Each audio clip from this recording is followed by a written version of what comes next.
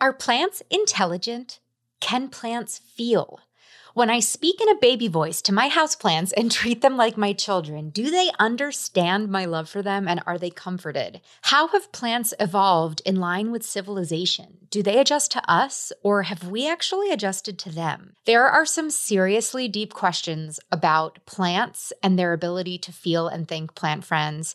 And if you've had plants for a while now, you've probably caught yourself thinking some deep thoughts about your plant babies. Today, I'm joined for a very deep talk with two intense plant nerds, a professor of philosophy of science, and a PhD and TEDx speakers to discuss these questions, to go beyond what we think we know and explore, because they have the answers to some of these questions, and yes, they might surprise you.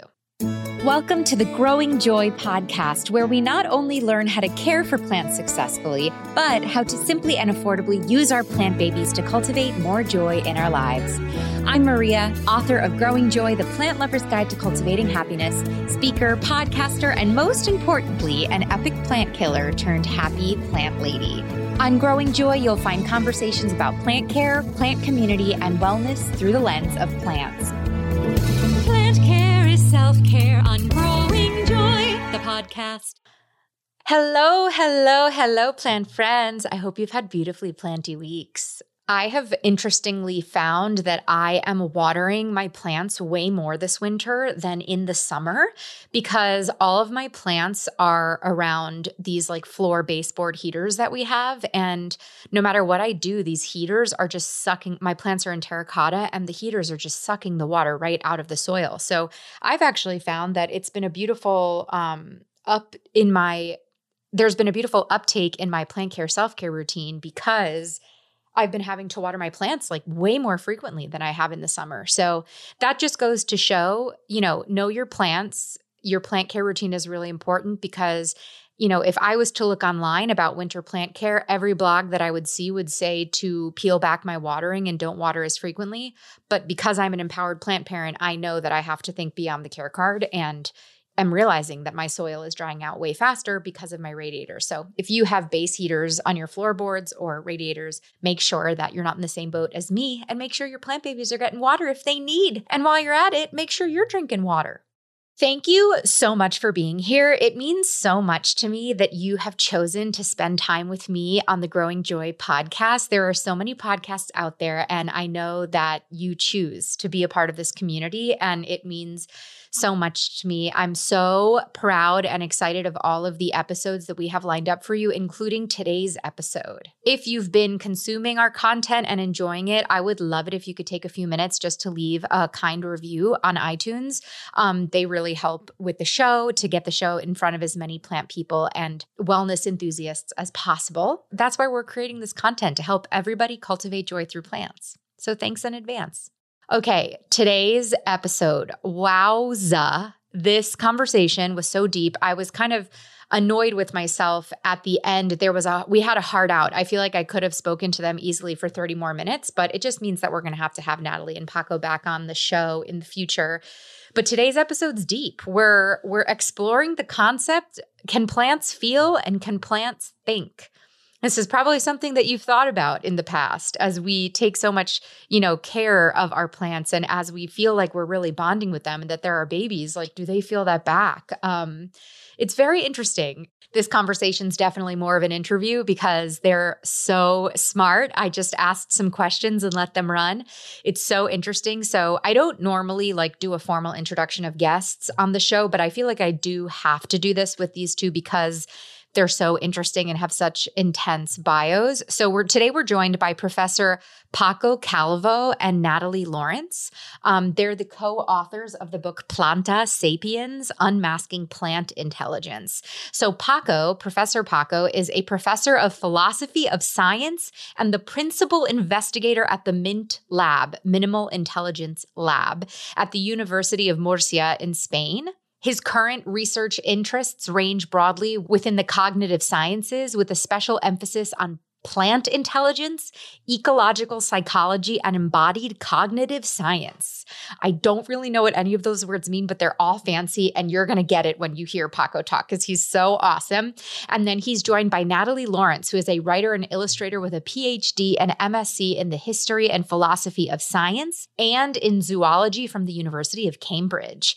Her work has appeared on BBC Wildlife, Aeon Magazine. She's a TEDx speaker and appeared on the BBC Woman's Happy Hour. They're just such brainiac plant people. I had so much fun talking to them. They really kind of turn what we think we know as plant parents on its head and encourage us to zoom out. And gosh, that's why I love our relationship with plants.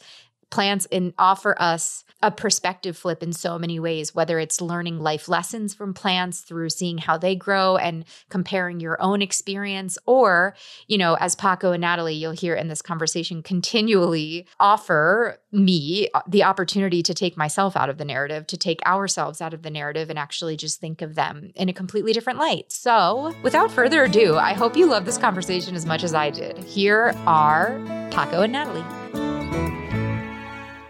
Paco and Natalie, welcome to Growing Joy. I'm very excited and a little bit intimidated to have you guys here today. Well, hi. Yeah. Hi, nice to meet you. I was thinking about how I would introduce the both of you today, and I think I don't have the mental facilities to do it because you're both such brainiacs. You're so impressive. So do you each want to take a minute to introduce yourself and tell us how you are exploring this concept of plant intelligence? Well, yeah, maybe I can get started with what is it that we do at the Minimal Intelligence Lab. I'm a professor of philosophy of science at the University of Murcia in Spain and director of the Minimal Intelligence Lab, which is a special kind of lab because it's a lab based in a philosophy department, not a plant science unit. And so people may think, what is it that you are able to do by studying plants scientifically from a philosophy department and not in a plant biology faculty or something, right?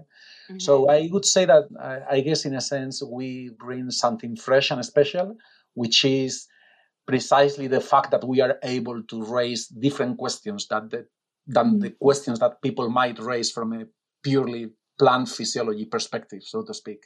So what are those questions? Well, if you think of plant electrophysiology or plant metabolism or anything related to the customary ways of approaching the study of plants, we take that for granted, so we can get all those lessons straight from the plant biology classes. But we say, hey, hold on a sec. What is it that plants actually do that we cannot learn by simply looking at their molecular or the physiological underpinnings? And it has to do with their behavior. So if we want to understand plants, we need to observe and understand their behavior, how they behave, and whether their behavior is intelligent and what it takes for some behavior to be intelligent or not. So the very question of what makes some pattern of behavior intelligent in the first place, it's something that you need to ask, theoretically speaking, from the outside, from an outsider's perspective. Then you can try to bring that question into the lab and make the type of experiments that can throw light upon that question, right? But first of all, we need to understand what is it that we mean by intelligent behavior, be it a plant behavior, or animal behavior, human behavior, any behavior whatsoever. What is it that makes it truly intelligent as opposed to just an adaptation? Yeah, it's interesting too, because it sounds like you explore what we inherently understand as gardeners and houseplant parents, that there's so much more to our plants than just, one of my biggest things is plants are so much more than, interior decor. They're these living, breathing things that, you establish a relationship with. And we understand that because we see it and interact with them on a daily basis. But there is so much that we don't understand because we're focusing so much on how do I effectively water the plant? How do I fertilize the plant? But, there's so much more there. I can't wait to dive in. Yeah, I can't wait to dive in. Your book really blew me away. But before we dive in, your partner, Natalie, can you introduce yourself? And, you guys kind of co-wrote this book. You have a very interesting relationship. So can you kind of introduce yourself to us too? So that kind of shift in perspective was something I had to go through because I'm a writer and illustrator, and my background is in zoology and history and philosophy of science. So I overlap with Paco in some ways on that. But I had to kind of, over the course of writing this book with Paco, I found my own view shifting and my eyes opening in terms of awareness of the capacities of plants, and my own biases as well that had initially been there. And with zoology, so that's studying animals. Yeah, exactly. Yeah. That's so I was very a natural interesting. Scientist. Yeah. Yeah, that's interesting though, because when you look at biophilia, it's that concept of connecting with other living things, and you realize like how interconnected plants and animals actually are. I just got my first pet bird, and I'm actually kind of looping this bird into this, practice that I have with my plants, but also with birds, because it's all about just like engaging with living things, that aren't inanimate. What is the practice you have with your plants? Oh, I wrote a whole book on how to engage with, how to use plants to cultivate more joy and calm in your life. So I have a morning routine with my plants. I look at my plants before I look at screens in the morning. So I spend time with my plants in the morning. And I think spending time with houseplants is the gateway to like spending time with yourself. So, the more you connect with plants, you connect with nature, you are nature, you connect with yourself. It's a whole cycle we're in. Absolutely. Yeah. That makes perfect sense. I wish we spend more time away from our screens, right? Right? Oh my gosh.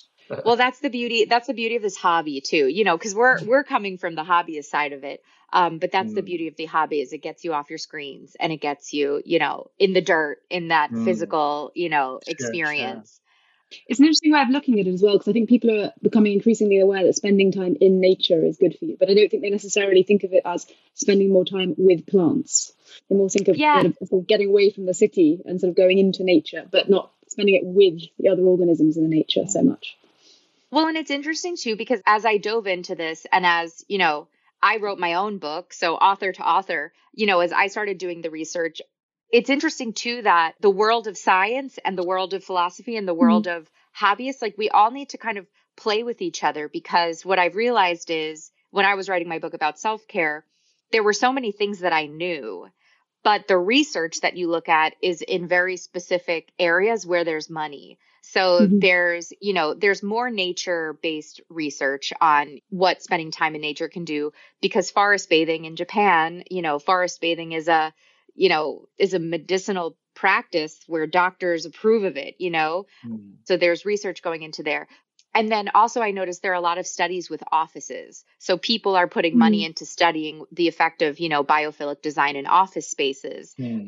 Not yet home, because I don't think there's, money there. But it's interesting how the science and the intuition have to kind of play with each other and back each other up, and that's really what you guys are doing too, to such another kind of more esoteric kind of degree of not necessarily proving how plants can be beneficial for humans, but just proving how plants are kind of as intelligent as us, and actually, kind of more evolved than we are. Yeah. Well, in a sense, to understand themselves for themselves and not in relation to us. Because in a sense... Yes, that you just said it perfectly. Yeah, we cannot help but thinking of plants as, in a sense, as resources, right? And then you end up thinking, hey, hold on a second. I mean, if you were going to travel to some other planet and there was this form of life being rooted, being sessile, just by itself, without any pattern of coevolution with animals locomoting around or anything, how would you appreciate their smarts? Yes. Without relating it to the animal type of smarts that we are more familiar with, right? So your book, Planta Sapiens, I read the whole thing. I feel like I need to go back and reread it, because some of it is kind of dense. It is so freaking fascinating. Your section on anthropomorphilia, right, and how, this concept of maybe plants are steering the ship, even though we think we're steering the ship. Sure, Can you dive into that? Because I feel like this is the perfect jumping off point. Yeah. Well, actually, think about it. We have a cartoon version of what evolution is about. Yeah. Like, some form of life evolving or acquiring some type of adaptation for the good, of course, to pass their genes. And we forget that there is not such a thing as evolution, but you only find co-evolution. Because organisms can only evolve in the context of other organisms that they are interacting with. Okay. So there is not any form of evolution which is not co-evolving with other forms of life, right? And when you get there, you realize that, in a sense, strictly speaking, no one is at the wheel, at the driving seat. Like, think of patterns of coevolution in between pollinators and flowers. Like, we always pay attention, we always focus our attention onto the pollinator, right? Oh, the pollinator is doing great. But if you think about how patterns of coevolution, how it pays off for both the flower, the plant, and the pollinator, the insect or whichever pollinator we are talking about, those patterns of coevolution, in a sense, imply that whatever is going on in the interaction is got to make sense from the perspective of both forms of life. So there's meaning making on behalf of both the flower and on behalf of the insect. In a sense, they are shaping each other, because otherwise the coevolution wouldn't work out unless there is a reciprocal shaping of each other, right? So in that sense, the same happens when you move on in this section you are referring to, when the pattern of coevolution is in between plants and human animals or human beings. Because in this case, we are far too used to ourselves to being at the driving seat that we forget that we are like the pollinator. We are just one more agent in a pattern of coevolution. So if we don't understand it in these terms, evolution simply wouldn't work, because we are just simply one more species in this whole entangled web, like Darwin would like to say, right? We're so obsessed with ourselves. But if you think about it, plants have been around so much more than us. Like, they've been around so much longer, and they'll be around so much longer than us, that who are we to like be so freaking obsessed with ourselves? Can you talk about, I just think, because we have most people who listen to the show have houseplants. I giggled when I read your section in that chapter on how houseplants might have kind of steered the ship to develop this relationship with us. Can you talk to that, speak to that a little bit? Yeah, well, it's difficult to visualize it unless we truly put ourselves in their shoes, right? So it's so easy to misunderstand it, to say simply, well, yeah, it simply does work from the perspective of them plants acquiring some sort of adaptation, right? You've got to think in a different, longer time scale. So agriculture has been, for millennia, for thousands of years, we've been domesticating plants, right? So it's not simply this house plant sitting here, this potted plant next to me. It's the whole way the phenotype and genotype of plants have been shaped by our interaction with them, and reciprocally, how we are being shaped by interacting with them. I mean, if you think of how much of our culture has been shaped by kind of the harvest cycle and the needs of the plants that we rely on. Yeah, absolutely. They've dominated our lives, actually, in some ways. Yeah, definitely. So that's part of the story, right? Like if you think of all these nested timescales, they are somehow reciprocally affecting each other on these loops, right? So it's like nested timescales and loops. Interaction is happening and influences are happening all the way from one way to the other, right? So just think of an example of how through agriculture we've been shaping them, right?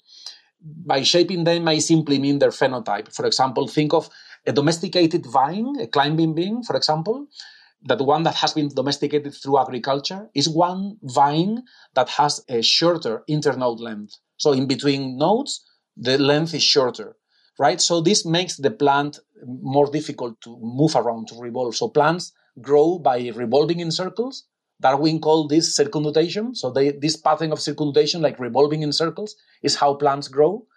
By shortening those distances out of the way we've been domesticating them. So we've been placing a pole next to the plant for centuries, for thousands of years. That's what we've done in agriculture, to make it easier for us to pick fruit, to collect the yield, right?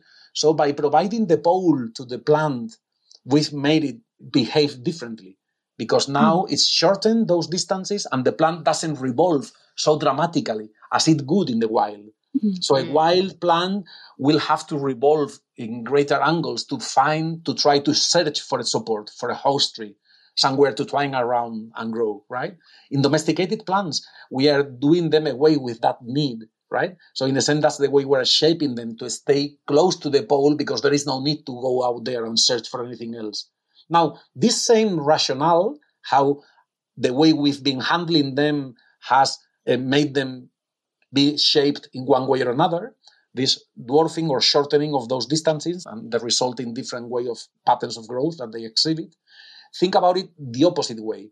How the way their interaction with us has changed the way we behave. So they are shaping us likewise, right?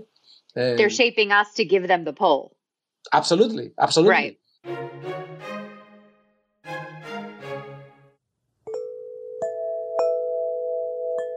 Thanks to Wind River for supporting this episode. If you've been listening to the podcast lately or following me on Instagram, you know that I'm obsessed with my Wind River wind chimes that we installed on New Year's Day at our house. They make my home feel like a spa. It is wild. And they are incredible reminders to drop into the present moment every time they sing in the wind, because throughout the day, as we're going about our business, as we're on our screens, in our email inboxes, the wind sweeps up the Wind River chime. We hear the gorgeous tones of these wind chimes, and it's just this like moment to snap back into the present. And beyond that, chimes can also be an incredible gift for anyone in your life that has recently lost someone. So a couple of years ago when my grandma passed away, our neighbor gifted my dad a wind chime with her name on it, Minerva, and my mom hung it in the tree outside my dad's office. And it was just the most beautiful tribute to her. And, you know, Mima, that's what we used to call her. Mima's wind chime would sing in the wind. And it was this beautiful reminder of my grandma and how that she's always with us. And we were so moved by this gift. My mom has since gifted multiple personalized wind chimes to her friends when they've lost loved ones. The other day I was on Instagram and I was posting about just how much I was loving my wind chimes. I think I did like a mindful moment in my Instagram stories.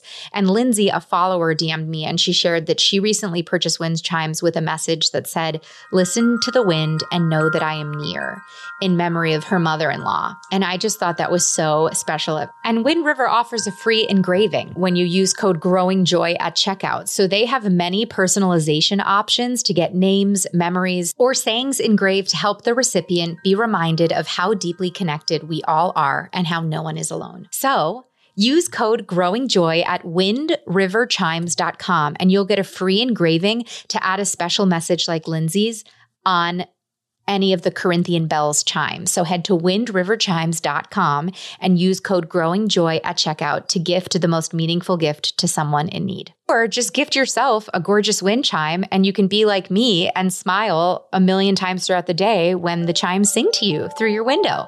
It's actually chiming at me right now. I have one right outside my office. So anyway, windriverchimes.com, use code GROWINGJOY at checkout.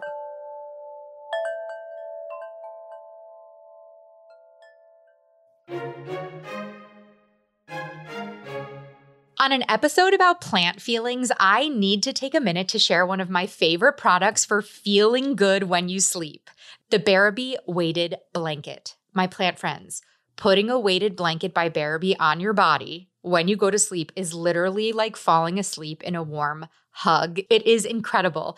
Bearaby's hand-knit sustainable weighted blankets help you sleep better and feel calmer naturally. If you don't know, weighted blankets, which are literally, that's what they are, they're blankets that have weight to them between 10 and 30 pounds, have been medically proven to aid naturally deeper sleep cycles. The weight on your body stimulates the production of serotonin, the happy hormone, reduces cortisol, the stress hormone, and increases melatonin, which helps you fall and stay asleep naturally, instead of taking those friendly melatonin pills that are living next to my bed at all times. I don't have to use them anymore with my Bearaby weighted blanket. I've used a weighted blanket for 3 years now, a really ugly, hot, old weighted blanket, and I upgraded to the Bearaby Tree Napper this year, and the upgrade has been so worth it and so lovely. Bearaby addressed 2 issues with my old weighted blanket that me, but more importantly, my husband hated. Number one, the old blanket was so hot. Weighted blankets, you know, when they were first being developed, like are just filled with these balls of metal and they take the heat of your body and you're just like so sweaty at the end of the night. And number two, it was so ugly. I would have to like hide it when guests came over. So I upgraded to the Bearaby Tree Napper, which is their cooling blanket. It's so stylish. It has this chunky open knit style. It looks like any gorgeously comfy throw you would see on any magazine. It comes in a variety of colors, but it's also made with that cooling material that has airflow. And Billy is so thankful that he's not sleeping next to a sweaty mess anymore. That's me. The brand's award-winning weighted blankets are made with entirely sustainable materials such as organic cotton, eco velvet, and tencel so that you can practice self-care without compromise. Treat yourself, plant friends. In 2023, treat yourself to sleep. Treat yourself to gorgeously comfy sleep in a hug with a weighted blanket by Bearby. Especially in these cozy winter months, you won't be disappointed. So use the code GROWINGJOY at checkout at Bearby.com for free, faster shipping.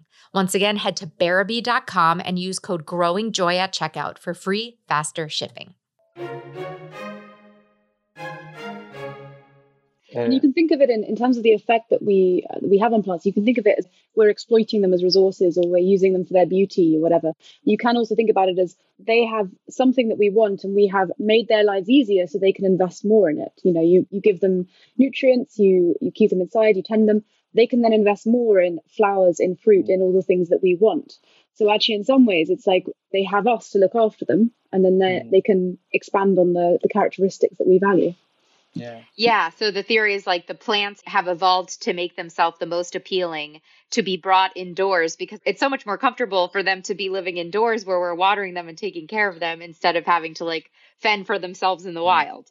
Well, we have all become cozy, right? And that works for both of us. But we have to bear in mind that intelligence differs drastically. So different plants, different species, depending on the local conditions or the type of domestication, or whether they are wild or domesticated and what type of domestication they've gone through, they will exhibit different smarts.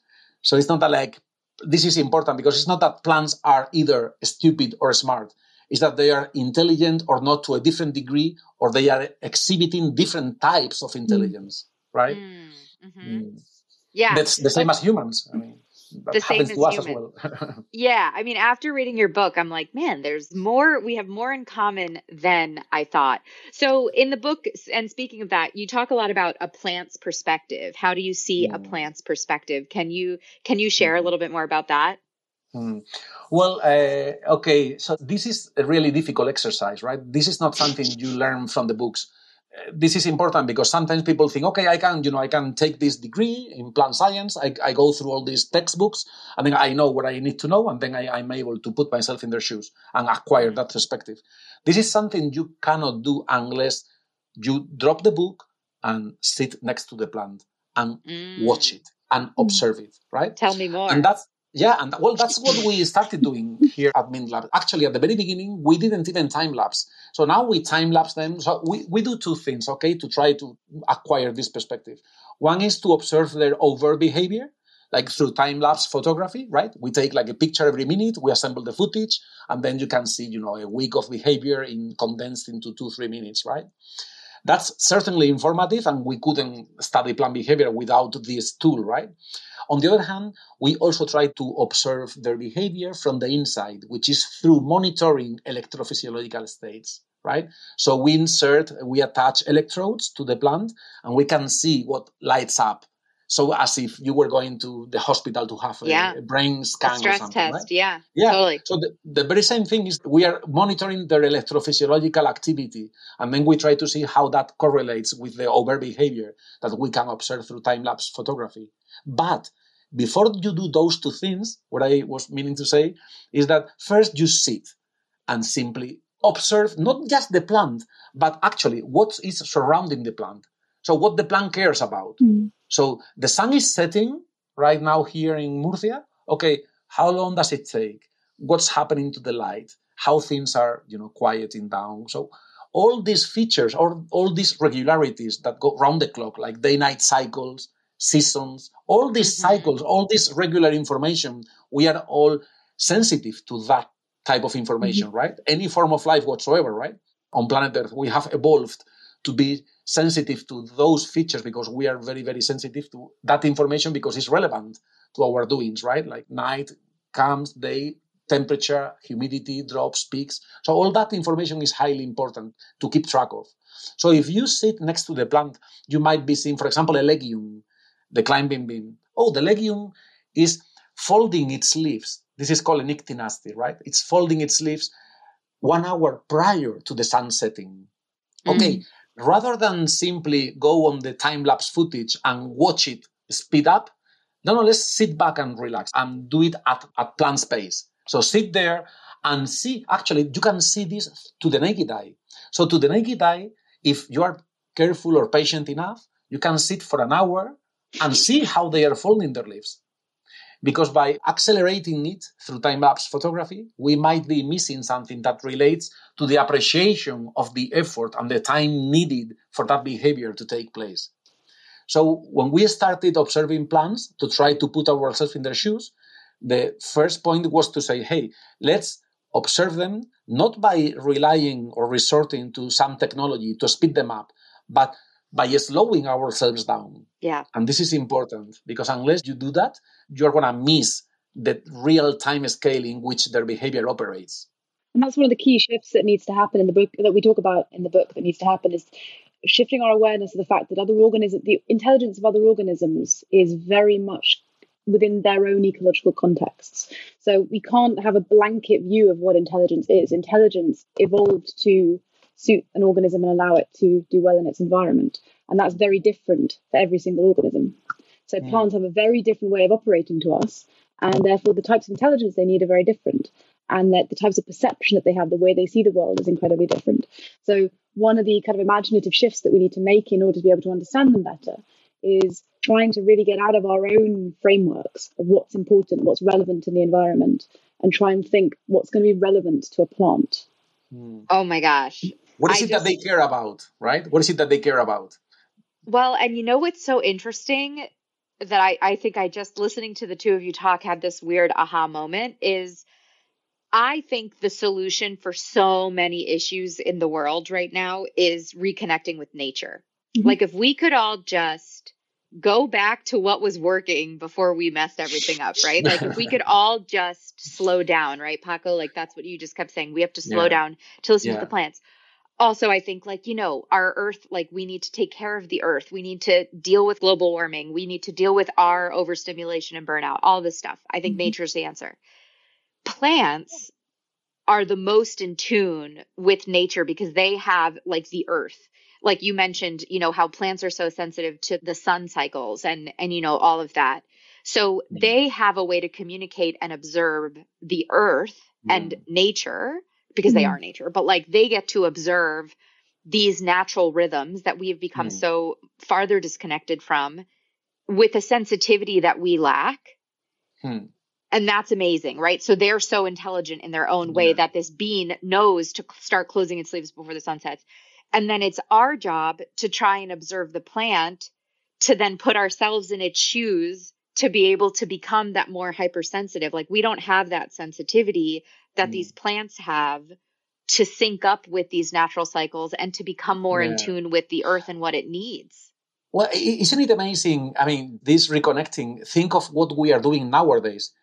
Instead of doing that exercise of slowing down, we go to the pharmacy and buy melatonin tablets, right? Yeah. Right? So, yes. well, the example of the legume that they fold their leaves 1 hour ahead of time, right? Yes. It's not just that they are folding their leaves, it's that they are biosynthesizing their own phytomelatonin. That's something we recount in the book, right? So they synthesize their own melatonin. We are so stubborn that we think that melatonin is an animal thing, and we just couldn't picture plants synthesizing their own melatonin, to the point that when this was discovered 25 years ago, scientists decided that they required the prefix phyto, so they couldn't be synthesizing melatonin. It had to be phytomelatonin to distinguish it from the animal real melatonin, right? And in the end, it's the same molecule, and we don't get it. So in the end, we don't get it. We force them to use the prefix phyto because it's just to distinguish it from the real melatonin, which is ours. And then they end up biosynthesizing it naturally to go to bed, and we end up going to the pharmacy because we are, you know, in this crazy lifestyle that we are carrying out, right? Yeah. And then you swallow the synthetic melatonin to put you back in track with the planetary cycles when plants are doing it the natural way. But if you think about it, you know, that bean is preparing to close its leaves before the sun sets, and the humans, we won't, you know, metaphorically close our leaves. I will work until 10 p.m. and then expect myself to go right to bed and fall asleep. And that's where I take the melatonin instead of having my hour to close my leaves of, you know, turning off my screens, having a cup of tea, stop watching TV, you know. And like, once again, the answers are all in freaking nature. So I have to bring up, you are obsessed with vining plants, obviously. You write about specifically vining plants in your book more than any other plant. And that kind of had me it's curious. A little obsession. Yeah. So why beans? Why the vining plants so much? Yeah, actually, that's a great question, because vines, climbing beans in this case, or any other vine, they are really special, you know. I mean, for one thing, think about this pattern we said of leaf folding an hour ahead of sunset, right? That's anticipatory behavior, right? And if there is a type of plants that need to exploit anticipatory behavior, this is climbers. And the reason is that they found this trade-off in evolution, which is either you devote all your resources to building up a robust, solid stump to grow from, right? The base of the trunk, or you don't, and you rely on somebody else's strength, like the host tree you twine around, right? Mm-hmm. So that means that I'm going to grow fast, but weak. And that also means that I cannot afford to fail. If I'm reaching out for a target, if I have to grow in a goal-directed manner to reach the target, I need to do so in a way which I don't miss. Because if I miss my target, I might not have a second chance. So I better do well. So plants, climbers have evolved really smart adaptations. Like, you know, they sniff out those host trees because they need to make sure they have for example, if it's a parasitic plant, those that cannot even photosynthesize, they really need, think of the dodder in the US. So those plants cannot do their own food stuff out of photosynthesis, right? So if they are targeting a host plant to drill their stem and suck up their sugars, they cannot afford missing, because by the time they say, oops, I missed it, I was growing in the wrong direction, I'm going to try again. By the time you try again to a second direction, a second target, it's too late. You're dead meat, right? You're dead, yeah. If you've been listening to the show for a while, you know that I've been starting and using Territorial seeds for multiple years. They are amazing. They germinate incredibly. I love the packaging. They have every single plant you could ever dream of. The variety of tomatoes they have in their catalog is wild, and garlic too. You just can't beat Territorial Seed Company for the quality, the variety, and the ease of shipping. Their hot ticket seed potatoes are available for pre-sale now. So if you want to do seed potatoes this year, put your orders in now. They ship in March, but they sell out super fast. So you can go on the website and snag them with our coupon code. And if you're looking to grow onions, their onion seeds are also available. They wanted to share a couple of onion planting tips for you. So with onions, you're going to sow up to 10 to 12 seeds in a 4 to 6 inch pot. Cut it to 3 inches if the plant grows over 5 inches. And when you're planting, separate the seedlings in a shallow trench, fill the trench around the seedlings, and water in well. And if you don't want to go through the rigmarole of starting onions from seeds, they also sell onion plants on their website that will ship pre-started straight to your door. So you'll place your orders now, and then the plants and the seeds will ship when it's time to plant. Visit territorialseed.com/growingjoy for a 10% discount on all Territorial Seed items. Order early. Make sure you get everything you want in their seed catalog this year. They definitely sell out on multiple items, and get the 10% discount. That's amazing. territorialseed.com/growingjoy for your best gardening year yet. If we want our plants to thrive, plant friends, we need to think about setting them up for success with high-quality soil, fertilizer, potting mix, and more. And that's where Espoma Organic comes in. You know, I've been using Espoma Organic for essentially, by now, my entire plant collection is potted up in their line of potting mixes. They have specific potting mixes for the different plants you might have. So they have a succulents and cacti mix, a general potting mix, an orchid mix, an African violet mix. And if you want to get fancy like me, lately, most of my houseplants are potted up in their general mix. But if I'm planting up some aroids that like a chunkier mix, I'll take their orchid mix and mix it in with the general potting mix for like a chunky aroid mix. I also love their liquid houseplant fertilizer. I literally used it this morning when I was watering my plants in my morning plant care routine. It's so easy. It comes in a bottle. You pour a cap of the liquid fertilizer into your watering can, and then you water away. It's stupid easy and mess-free. And if you're an outdoor gardener, Espoma has everything you need to go from seed starting to fully flourishing garden in raised beds or in ground, from their high quality seed starting mix to their garden soil, their incredible compost, and their Biotone starter plant food is definitely something you should start your plants up when you're transplanting them into the ground or into your containers this summer or this spring.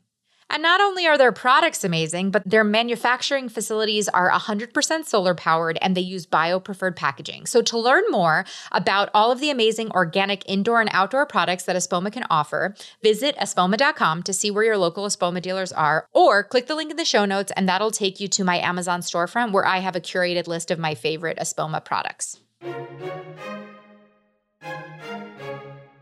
you want to remind us some of the ways they find their hosts?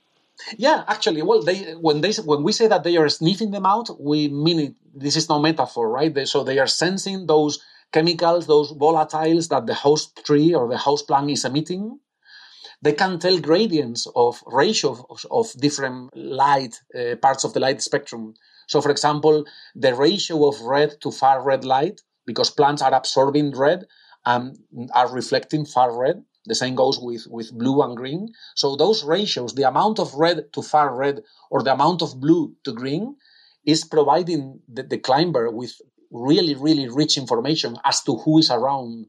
So I know there is more guys around here because the ratio is changing. As I grow towards this area, there is more red or blue being absorbed. Oh, there are guys over here, or the chemicals they are emitting.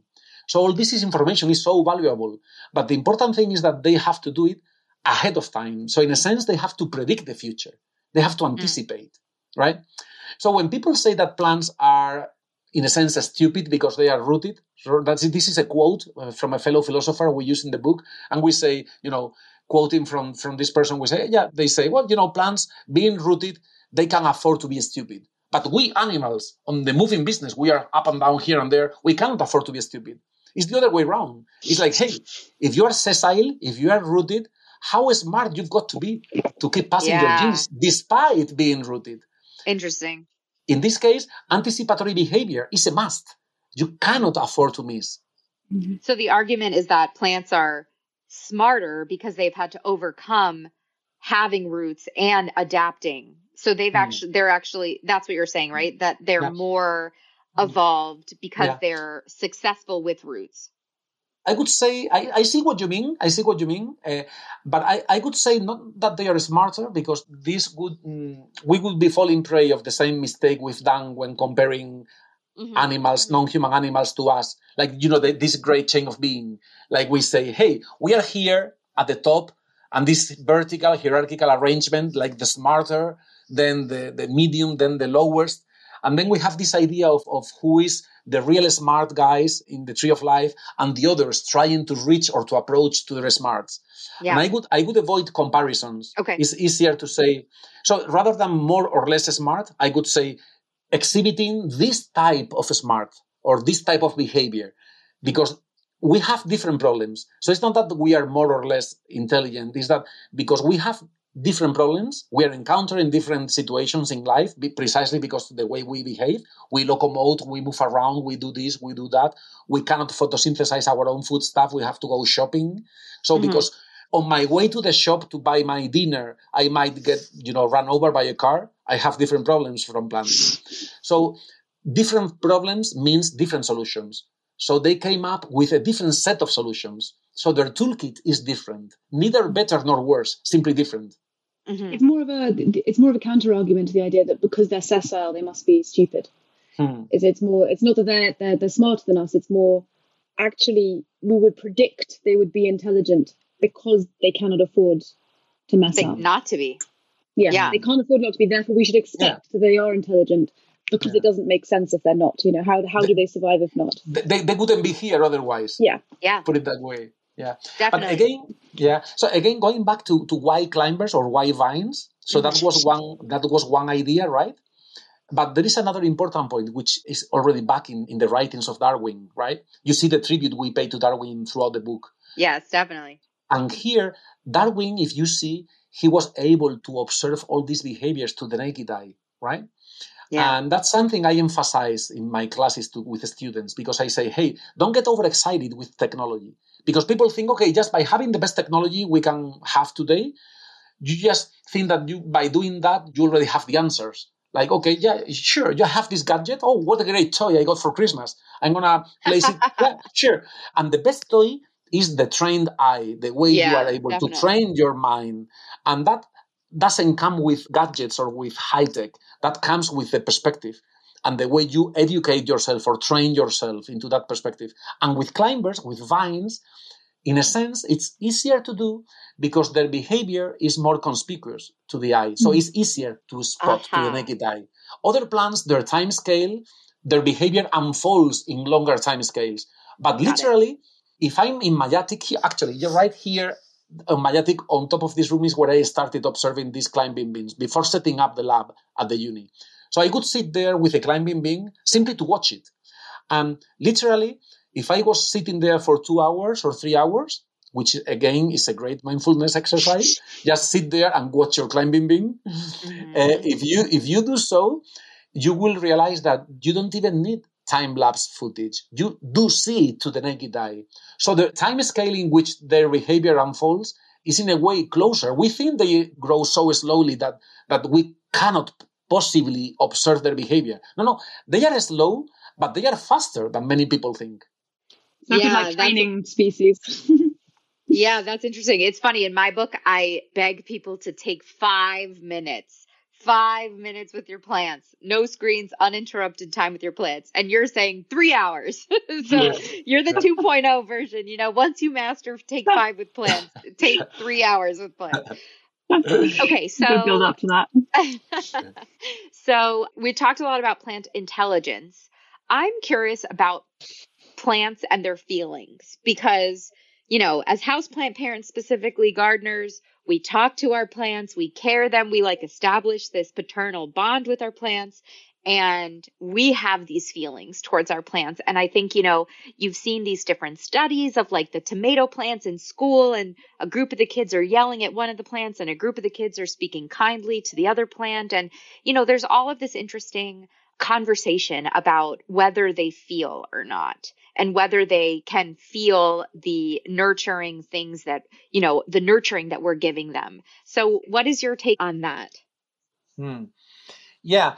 Well, one thing is feeling is a dangerous word, right? The term itself, because it's really heavily loaded, right? So it's subjective, we might, it's so we should be careful. I'm not against using that term, but with some caveats, right? So that we make sure we understand what we are talking about. So one thing is for sure, plants sense their surroundings. That's for sure, right? And they have a panoply of sensors. They have all sorts of ways to sense many, many different environmental parameters, like, both biotic and abiotic. So they can sense neighbors, stress of many sources, electromagnetic fields, of course, the gravity pull, light, of course, many different. So all sorts of things they are sensing all day long, non-stop. So they are monitoring their surroundings round the clock. Mm-hmm. Going back to the idea of being sessile, how could they survive without constantly monitoring their surroundings to take anticipatory action when the time is needed, right? Right. So that one thing is to understand that they do sense their surroundings, and a different issue is to say that they feel in a way that brings them closer to what we mean by humans' feelings, right? So take the idea of suffering. When people say, do plants suffer? Well, we know certainly that plants can be stressed, and they are stressed. Hydric stress, if you don't water them, salinity, salinity, salt can be a great source of stress for life, right? So we know there is all forms of stress out there, right? Now, so one risk in discussing the feelings of plants is that we are anthropomorphizing what we mean by it in a way that, you are looking at your potted plant in your room or in your backyard or wherever, and then you have an idea of what is it that they, in a sense, they should be feeling from your perspective. Yeah. Okay. And then we need to forget about ourselves. That's another good exercise. To forget about ourselves and to think, if humans weren't around at all, what is it that they would be caring about? See what I mean? It's a good way of, like the comparison of what is it like to be a plant and what do plants sense. You've got to think about it in terms of what is it useful for plants to feel? What is it useful for humans to feel? We are sociable animals that are wired to empathize and create community and to have theory of mind. Is that add any evolutionary value to a plant? Probably not. Absolutely. So plants' feelings in terms of the human feelings have no real relevance for a plant.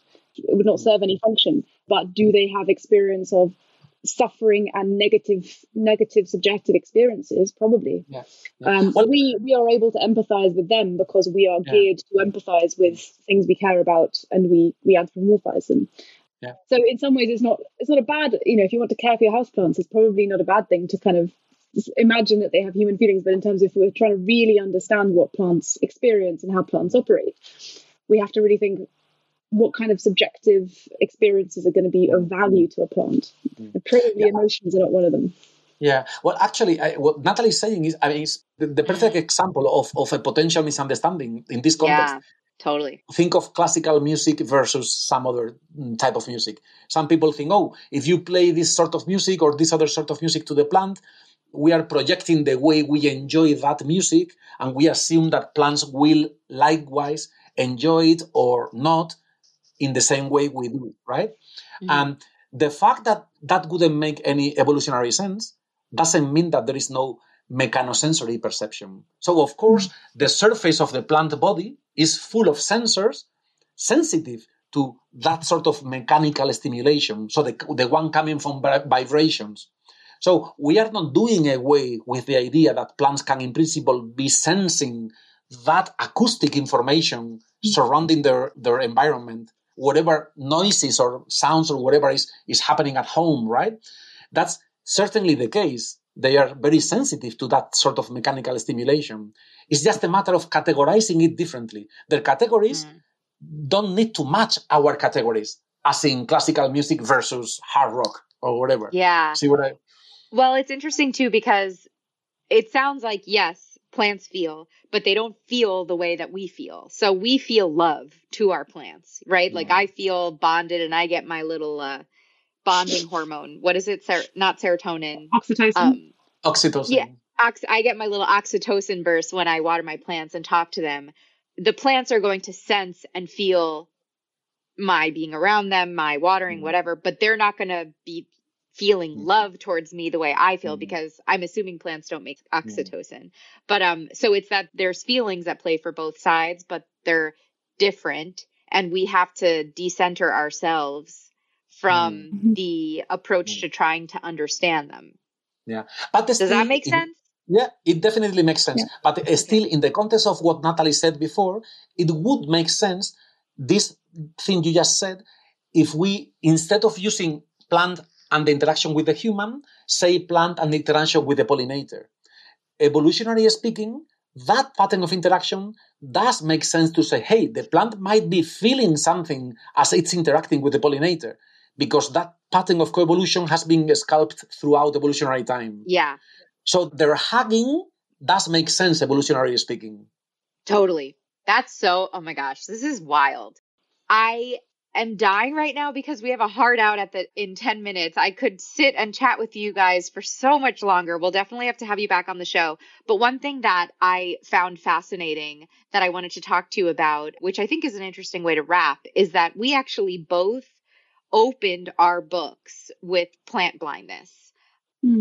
That was the first chapter of my book, because I very much experienced plant blindness as living in New York City, never noticed the trees on my street, never noticed the plants in the stores, grew up with, plants that I never noticed in a house. And then all of a sudden, when I started caring for plants, I was like staring in awe at the trees on my street and noticing the rogue morning glory. Like, it was an awakening in me, like truly. You speak, you also share that, but kind of more through a lens of science and like the great chain of being. Can you speak to plant blindness a little bit? Well, it's great to hear that we both opened up with blindness. I mean, that cannot be a coincidence. There's got to be something there, right? Yeah. I think that blindness, in a sense, transcends or goes way beyond plant blindness. So we are blind to so many things, right? Yeah, definitely. And to me, what's really revealing about blindness is what it implies about what we mean by seeing. by perceiving the surroundings, because we have we have this cartoonish understanding of seeing as something like, okay, something gets into my retina and then I process that image with my visual cortex as if it was something static, like I cannot do anything about it. Information comes into my eye and then pops up the image in my brain, right? And I think what's revealing is that seeing or perceiving the surroundings has to do with the expectations we bring about. So we don't see what we are not expecting to see, right?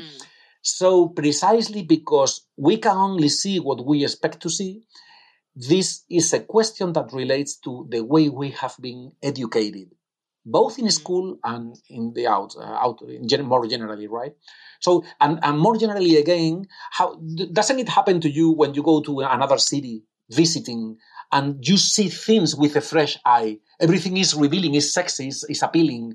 And then you go back to your own city and you go, oh, I have these amazing things in my city and I never see them. I'm blind to my city because it's far too familiar. Far too close. I can speak to that for New York City for sure. Or I don't see the mountains next to Murcia, and I go some other city, and I cannot help to think, oh shit, I have to hike that mountain. I have to go there, and I don't see that when I'm far too close. So in a sense, we are so close to plants because we are surrounded by them, in a sense, or naturally speaking, evolutionarily speaking, that we tend to think of them as this background greenery that we speak of in the book, right? It's just sitting there. We don't pay attention to it, right? Yeah. So definitely is that experience you get when you're used to the kind of foliage you get in where you live, all the shapes of the leaves, the colors, the textures, and then you go somewhere completely different, like the tropics or Asia or somewhere very different from where one lives, and the kind of the composite effect of all the difference in the species around you is actually quite shocking. You can't distinguish them very well. You haven't got your eye in, but you also notice them a lot more because they're the kind of the texture of the surrounding plant life feels so different. And Natalie, coming from a zoology background, when I was learning about plant blindness, it was interesting also all of these studies that show that humans recognize animals as living things more than plants. What was that like for you diving into the other side of this, coming from the animal side? I suppose I was increasingly aware of my own biases as well. I think I'd always gone to commune with trees and things like that, but I'd never really gone into plant sciences very much because I just had this prejudice that they were just less interesting to me than animals. And so it was very eye-opening to have to shift my perspective and really explore my own plant blindness. Yeah. Well, remember the example we recount in the book about, students on campus. They coming to classes every morning for years, like undergrads, 4 year, and they couldn't believe it when you tell them, look, every morning when you walk from the bus stop to class, you walk through these, carefully curated gardens with hundreds of species. You ask them, all of them, say, hey, how many different species you reckon there are around campus? 10, 20 maybe. When you tell them there are over 500 different species, they walk by every single morning for the last 4 years. Where was I? I mean, in my own bubble, right? You so were we are in our own bubble. Yeah.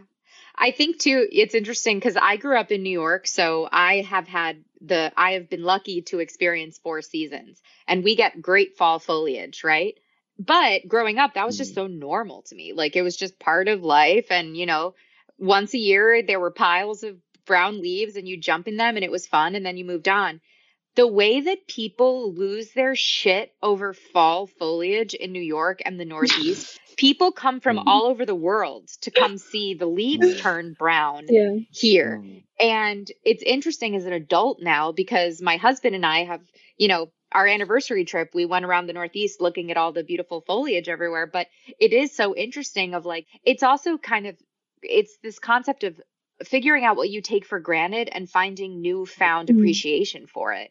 And I think your book, as we kind of have to wrap up, your book is a beautiful opportunity for people to take this relationship with plants that we have to the next level, because your book really does make us question. It made me question so much about what I've assumed. And I think this conversation too, you are continually pushing me to be like, okay, but take yourself out of this.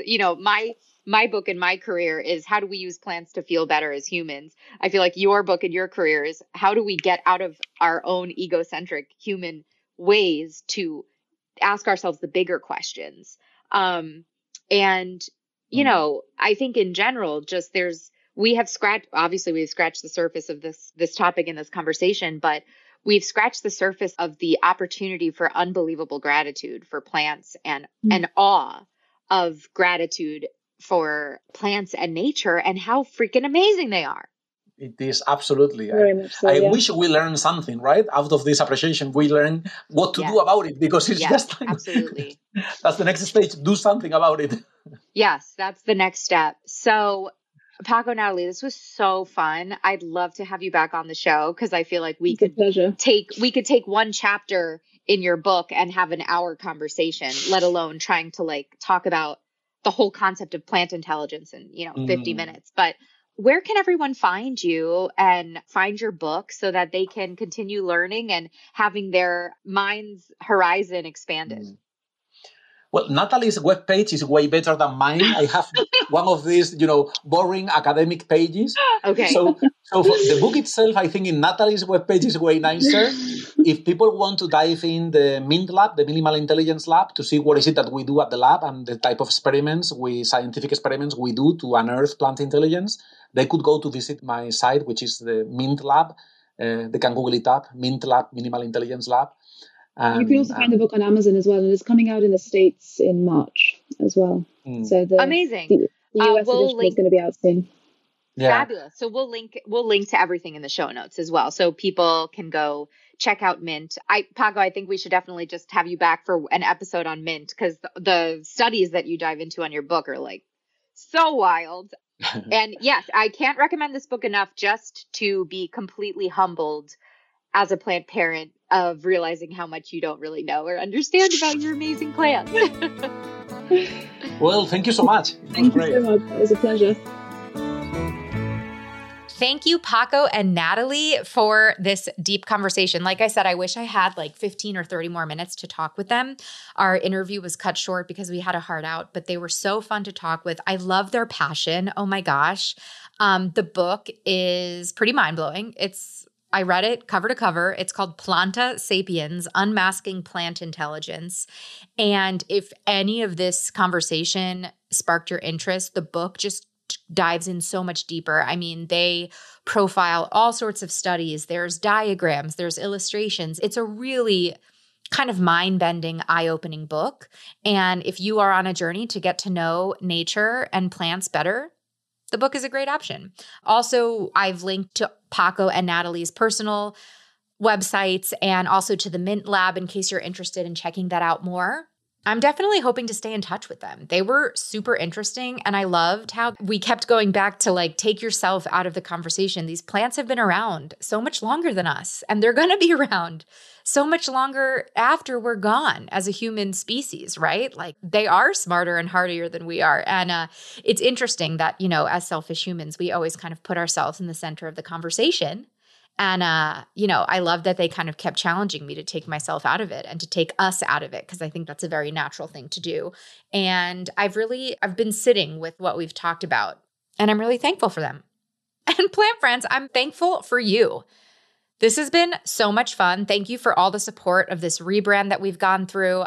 I'm like so excited about all of the interviews that we've shared with you already, but that we have coming up. Like, make sure you are subscribed to the show, because we have some really interesting interviews like this, and the rebrand allows for me to bring guests like Paco and Natalie on and kind of explore these larger, broader topics, deeper topics when it comes to plants and nature. And also, if you have ideas for topics you want me to talk about or people you want me to interview in the podcast, DM me. My DMs are open, plant friends. I read my DMs. You can also email me, maria@growingjoywithmaria.com. We've had a couple of listeners already send in some really great suggestions that I'm taking to heart and tracking these people down and trying to get them on the show. I create the show for you, right? I create the show for our community. So however I can support you in your journeys, I'm always here to listen and learn from you. So with that little gushing moment, until next time, my sweet plant friends, keep blooming and keep growing joy. Plant friend, thank you so much for tuning in today. If you like what you heard, make sure that you're subscribed to the show so you don't miss an episode.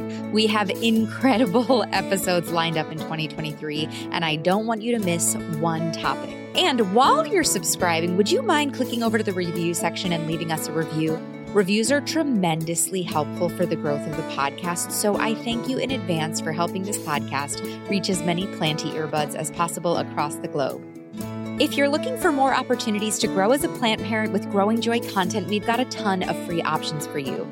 First, there's the Plant Parent Personality Test. It's so fun. It takes literally 3 minutes to complete. You take the test, you get your Plant Parent personality profile and a curated list of plants, projects, and podcast episodes that are right up your alley, tailored just for you, inspired by your results. The link is in the show notes. Make sure to let me know what your personality is after you take the test. If you're looking to uplevel your plant parent game, check out my website. We've got a bunch of free guides that you can download on topics like understanding natural light, which is actually a 3-day worksheet, and 9 ways to green up your office if you need to bring a little bit of planty joy into your work life. And finally, I want to invite you to join the plantiest and kindest corner of the internet, my online garden society. It's both a web platform and an iOS and Android app. It allows our listeners to get together in an algorithm and troll-free online space to swap plant care tips, humble brag about plant wins, and get support when you have plant fails. We have monthly live planty show and tells on Zoom, which are so fun, and even have a living library of planty book recommendations sourced from our community. You can go to jointhegardensociety.com to grab your membership. And for anything else, plant friend, I am here for you. Feel free to drop me a line whether you have an idea for an episode, an event, or maybe you're even a planty business interested in sponsoring the show. And of course, following me on Instagram and TikTok for daily planty silliness, musings, and tips is always recommended. You can find me across socials at Growing Joy with Maria. Thank you again so much for listening. It is truly my honor and life's delight to help you keep blooming and keep growing joy. Plant care is self-care on Growing Joy, the podcast. Make new plant friends, propagate knowledge, and grow some freaking joy. That's the motto of the Growing Joy Garden Society app and platform, otherwise known as the plantiest and kindest corner of the internet. If you've been an OG listener or a longtime listener, you might also know this app and platform as the Bloom and Grow Garden Party, but with the rebrand, we've rebranded it to the Growing Joy Garden Society. No trolls allowed, kind plant friends only. And if you haven't heard about the society yet, Plant Friend, you got to join. It's my online community that you can access via iOS or Android app or on your computer that I built to connect our international community of plant friends so we can all nerd out together about plants and celebrate our passion for our beloved plant babies. We have members literally all over the world. I'm so in love with this community of sweet plant friends. I can't say enough amazing things about them. But also there's a lot of really cool features about the app you might be interested in. There's dedicated hashtags to all sorts of different subsects of planty passions like houseplants, gardening, plant-inspired DIY projects, growing joy, plants and pets, and so many more. There's a plantrepreneur group, so if you're a planty entrepreneur and you want to connect with other planty entrepreneurs, you can join that group to connect and network. There's a plant swap section. Plus, the entire app, and this is my favorite part, is entirely searchable. So say you want to learn more about Hoya, you type the word Hoya into the search bar, and literally every post ever created about Hoya will pop up. So you can click in, see what other people have been posting about Hoya, and learn on your own and crowdsource hair information. It's so cool. But last but not least, it's an amazing way to support the show. Your monthly membership not only goes to sustaining the platform, but it also supports my team of editors, writers, and a community manager that help the world of Bloom and Grow keep growing. So come join us. All you got to do is go to jointhegardensociety.com and sign up for the community plan. Once again, you go to jointhegardensociety.com and click the community plan.